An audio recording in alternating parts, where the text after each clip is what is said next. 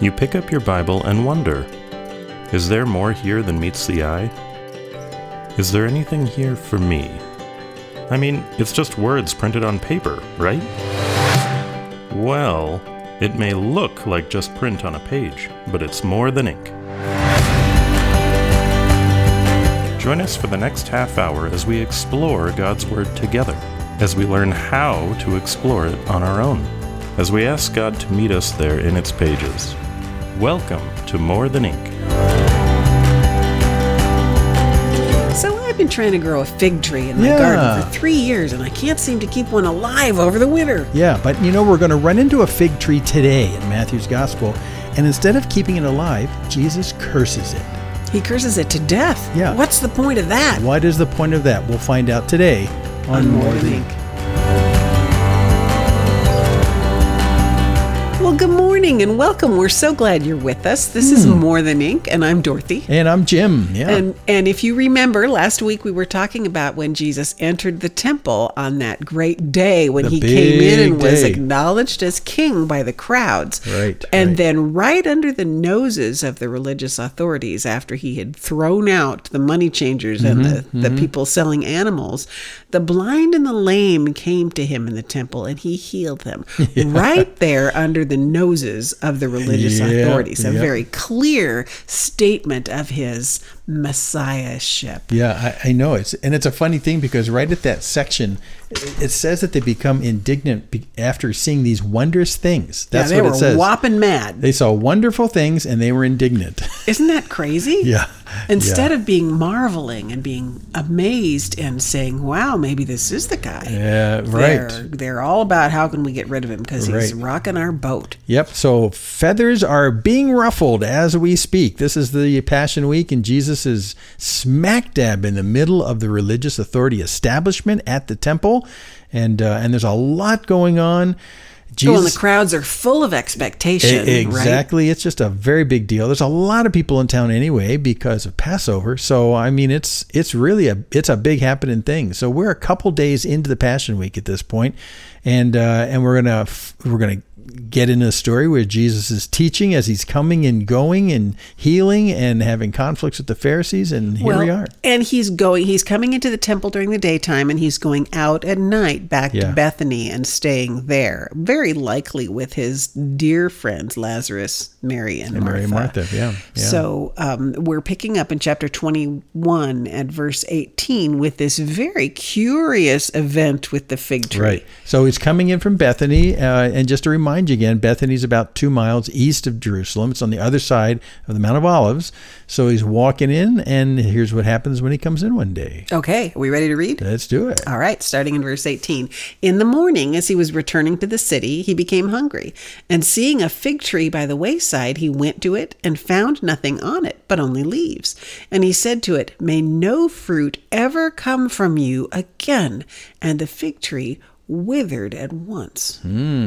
Are we stopping there? Yeah, let's stop there for a second. Yeah, let's camp on This is pretty curious if you don't know a little bit of botany about this particular fig tree. Evidently, this is a kind of fig tree that doesn't have any leaves apart from also having figs on the tree. So at the end of the season when the figs are gone, the leaves they come off. So from a distance, you can anticipate figs being there if you can see leaves. Right. If there's leaves, there's probably figs. So the leaves are a promise of fruit from a distance. So what does it say? It says that actually straight up. It says leaves. It sees leaves. In Mark's gospel, he talks about the fact that he sees the leaves from a distance. So that's what he's doing. He's seeing the leaves and anticipating, because this is this kind of tree, there should be fruit. But when he gets closer, it's interesting that Matthew tells us he's hungry. Yeah. Too. So, every little indicator we get that Jesus was an authentic human being. He was hungry. Yep. So he would have had a reason on the surface to go and check out the fig tree. Yeah. So when he gets there, he finds no fruit. No fruit. The promise of fruit, because there's leaves. Right. All the evidence of fruit. Yeah.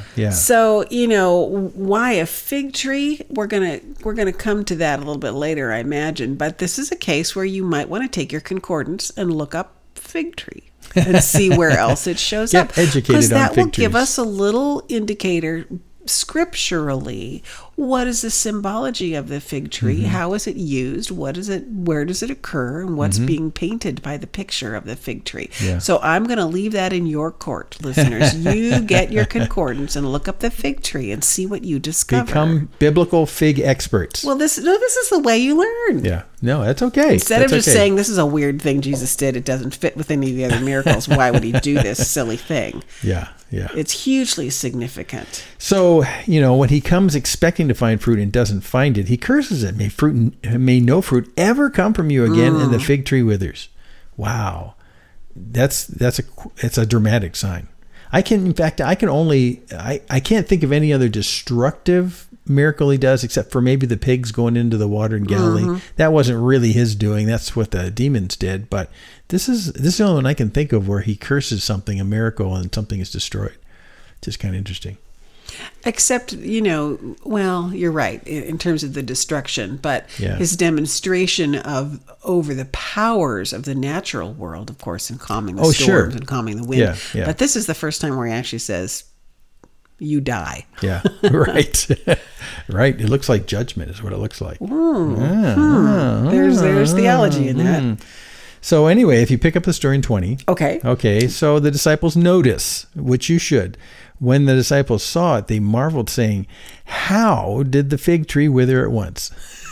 Now, I stopped there and chuckled because I'm thinking, you guys saw him still the storm. I mean, what do you mean, how did it happen at once? But that's their question. And Jesus never wastes an opportunity to talk about something much more important in 21. And Jesus answered them, truly I say to you, if you have faith and do not doubt, you'll not only do what has been done to the fig tree, but even if you say to this mountain, be taken up and thrown into the sea, it'll happen. And whatever you ask in prayer, you'll receive if you have faith. So instantly a lesson on faith and the results of faith and lack of doubt. So, this is instructive because why would faith be important in cursing the fig tree?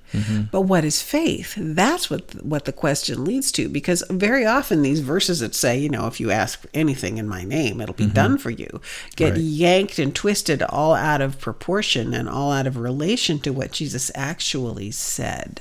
So maybe it's important at this point to just think about the fig tree for just a minute and its significance. It's an important symbol. Okay, what is it a symbol of? Well, we're looking at the fruitfulness of the nation of Israel, and actually a sweet fruitfulness. This isn't just like barley or something. The fig tree was always considered like the candy of the fruit kingdom. It still is sweet like candy. It is. It's just a wonderful thing. It's great in fig Newtons, but I mean, it's many of us in America, we don't eat figs, just straight up figs. But boy, they are really sweet and lovely. So it's a picture of lovely, sweet, productive fruit from a plant. And but here is a tree that seems to be promising fruit outwardly because of its vegetation, because of its leaves. It's promising fruit. Actively growing. It's like talking fruit, but it's not making fruit. Right. And so that's the metaphor Jesus is talking about when he talks about coming to a nation of Israel that talks a lot about fruitfulness, but there is no fruit. There is nothing sweet. And, while the fig tree is not mentioned specifically, there's a verse in Revelation 3:1 where Jesus is talking to the church in Sardis. And he says, you have a name that you're alive, but you're dead. But you're dead. Right. Yeah. So that's the same picture. Same idea. All the outward indications that there's life going on, but there's nothing fruit bearing. Yes. It's almost a symbol of hypocrisy, pretense. You promise, you talk. It looks like you're doing a good game. You look green, everything looks big and showy and it's perfect. But when you look at the heart of what's being produced, there's nothing sweet here. There's no fruit here. And then so Jesus curses it. Now it's interesting, in one of the other Gospels, he makes the connection very strongly and says, as a result, God's going to take away his blessing from that tree and give it to another tree, which is an interesting thing. It's where Jesus starts to prefigure the whole inclusion of Gentiles in the promise. So, and it's based on fruitfulness.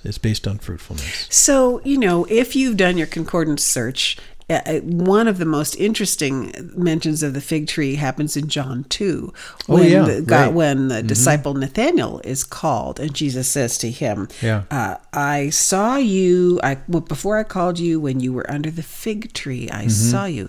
And something about Jesus' mention of the fig tree triggers in Nathanael this amazing response. He says, truly, you are the Son of God. You're the King of Israel.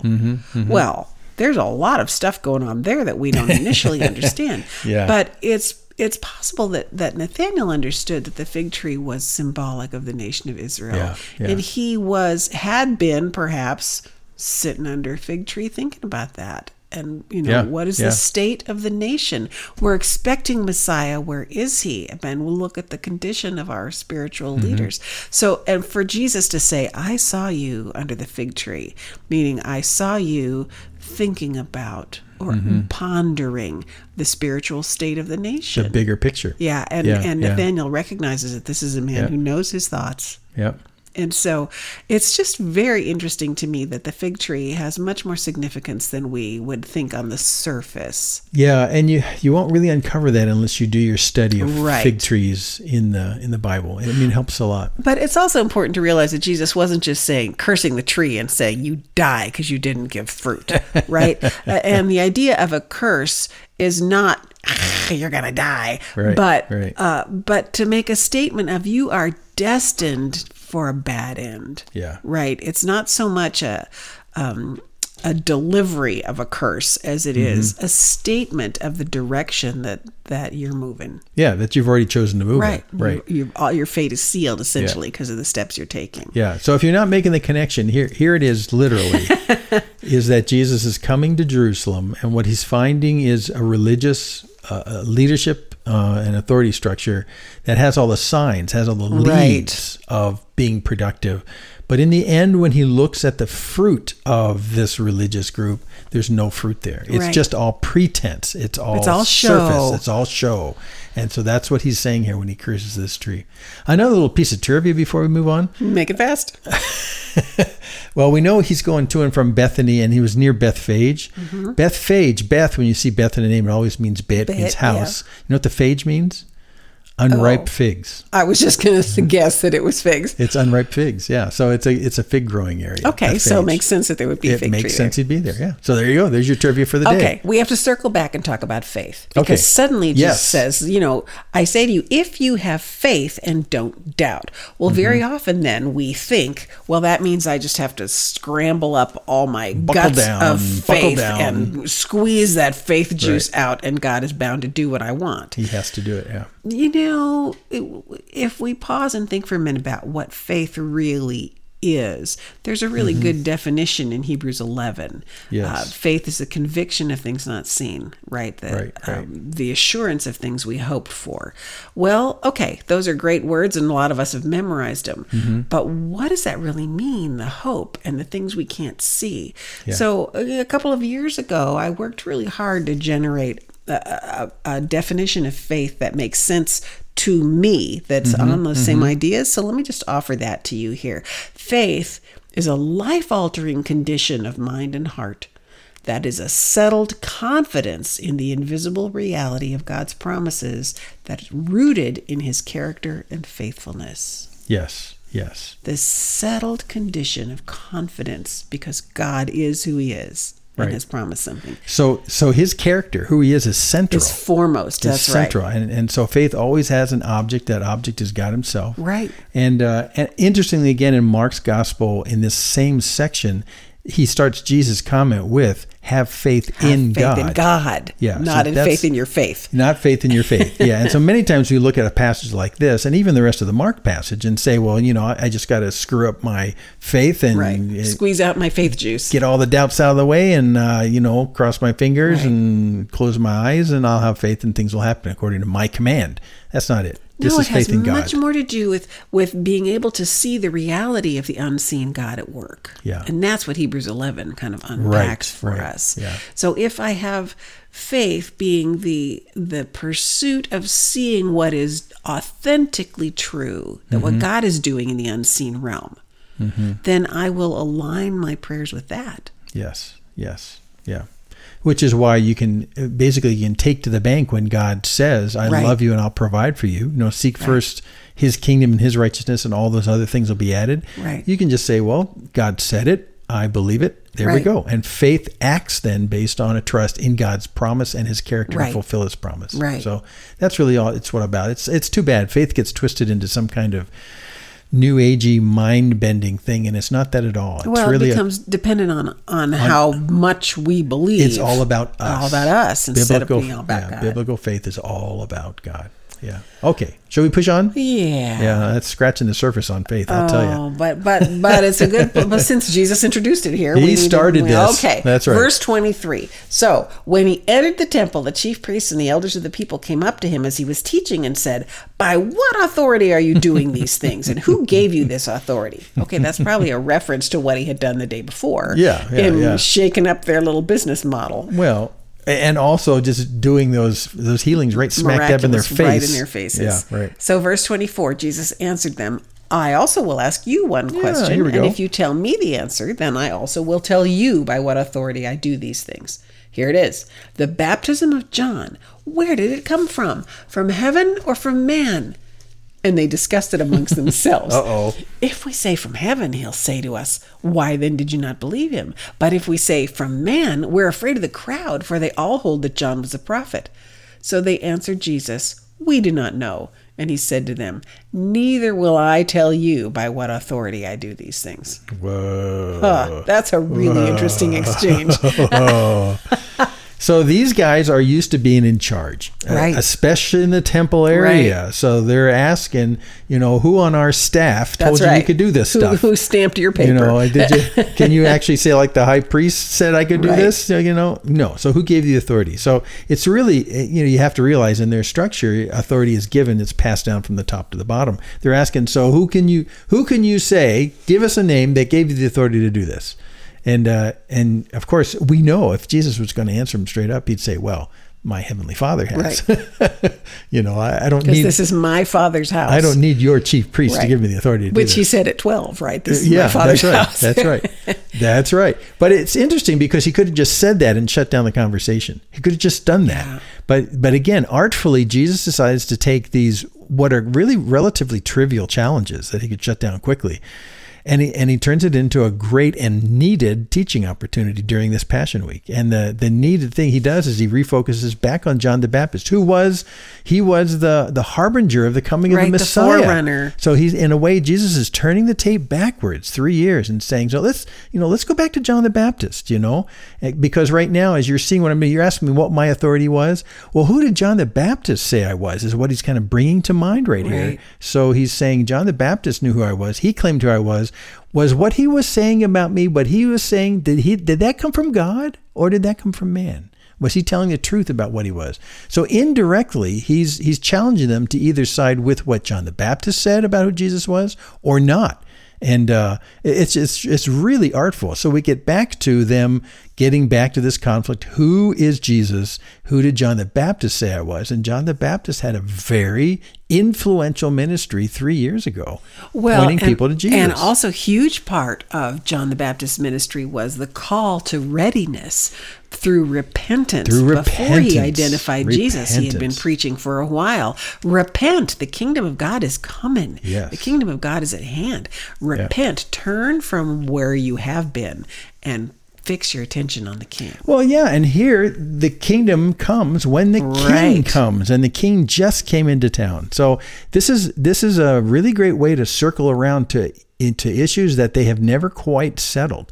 Did John the Baptist come from God? Did he actually say that this guy was the Messiah? Because I'm sure people heard John the Baptist say when Jesus came, behold the Lamb of God who takes away the sin of the world. Well, the Lamb of God, that's the suffering Messiah. So I'm sure they heard that. So, and we know that they went out to hear John. Yeah, that's right. And that he called them, you brood of vipers. He takes them down. Who called you out here? Right? Because he knows that Yeah. they're not out there to repent. They're out there to just keep an eye on the doings. Yeah. So artfully, Jesus brings them back to a conflict that started 3 years ago. that they just have never really settled on, and says, I'll tell you my authority if you tell me whether John the Baptist was telling the truth. Was he telling the truth from heaven or was he making it up from man? What was his authority? And it puts them in, from their position, a lose-lose position. We talk about win-win positions. This is a lose-lose. And in order for us to understand their lose-lose situation, Matthew actually lets us know what they're thinking. Right, right. So, well, we can't say John the Baptist was from God, because then, why didn't we believe him? Well, he says, why didn't you believe him about what? Believe him about who Jesus was. See, it's the identity of Jesus right back in. So we can't say that, because if we say John the Baptist was from God, then we're forced to say that you're the Messiah, because that's what John the Baptist was giving. But we can't say he wasn't from God. And why? Well, because the crowds believe that he came from God. So now the people-pleasing Pharisees can't say he was not from God, or else the crowds will take him down. And they are the ones who should have the final word on identifying. Yes. Right? Yes. And the people are just all prepared for him to be proclaimed king and Messiah. Yeah. So, it's just really artfully well done that Jesus really skillful. Exposes their fear and their hypocrisy. It's skillful. And in the end, he says, if you're not going to tell me by what authority, well, I'm not going to tell you mine either. But it's an interesting thing, as an aside, as you wrap it up, is that if these guys are not willing, if they're not willing to admit that John the Baptist came from God, they're not going to be willing to admit Jesus came from God. Right. So they're on the same side of the page on this problem. So there we go. It kind of nails it. It's very artful, very artful. So then Jesus tells this little story immediately following that, right? He's exposed very them. Appropriate. And then he says, well, they're all standing around listening in verse 28. What do you think? A man had 2 sons, and he went to the first and said, Son, go and work in the vineyard today. And he answered, I will not. But afterward, he changed his mind and went. And he went to the other son and said the same. And he answered, I go, sir. Oh, good. But he did not go. Oh. Which of the 2 did the will of his father? And they said, well, the first. Sure. Jesus said to them, Truly I say to you, the tax collectors and the prostitutes go into the kingdom of God before you. For John came to you in the way of righteousness, and you did not believe him. But the tax collectors and the prostitutes believed him.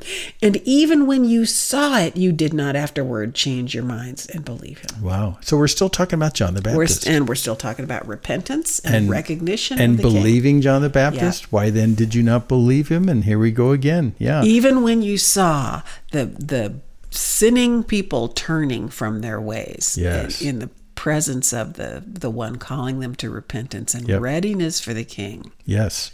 And we're actually tying together a couple other points we've already made. Faith is, you take an action on faith. And the one who wins here in the story is the one who takes an action based on what they believe, not just saying it. Right. And we also have a little bit of the leaves of the fig tree, where the leaves are them saying, I'll go, pretense, and then not doing it. And so they're all kind of wrapped up in this one parable at the end. Isn't that an amazing connection? Yeah, it's integrated here. So, but I think the biggest insult to them, these highfalutin religious leaders in their big fancy clothes and all that kind of strutting around like big toots. And he says, you know what? The tax collectors and the prostitutes will get into the kingdom before you guys. Whoa, in your face. And he says why. He explains why. Right. He says, because of your reaction to John. John came to you in the way of righteousness, and you did not believe him. But other people did. And guess who they were? Tax collectors and prostitutes. And because they believed John the Baptist, believed him about who I was. Right. They'll be in the kingdom before you guys. Wow. However, you could have changed your minds, he says, like in the story. Isn't that lovely? That's actually a lovely element in the story, that the one son who initially had said, I'm not going, he changes his mind and goes. Right. And that is not lost on the father. Right. The father recognizes this one was initially resistant, but he repented. And they had 3 years to change their minds. Right. And they didn't. In the active presence of the works of Jesus. Yeah. Yeah. It's a masterful parable at exactly the right moment, because Jesus is making a point that I'm sure they're getting. Well, he explained it to them. It's pivotal. You're not going to get into the kingdom based on your lack of belief. And, we talk about the fact that you don't get in the kingdom of God based on works. It's all about belief in terms of who Jesus is. Will you believe who he is? Will you embrace who he is? Will you admit your sins, repent, claim his payment for your sin? I mean, are you willing to believe that Jesus is that Messiah? Yeah, and suffering you Messiah. haven't used the word recognition, but that's really what it's called for. You refuse to recognize the Messiah, give him his rightful place, and then recognize your own need for repentance. Yes. Those two things must go together. That's the deal. And he's saying to the Pharisees, you're not going down that road. You're not getting in the kingdom. You're not going there.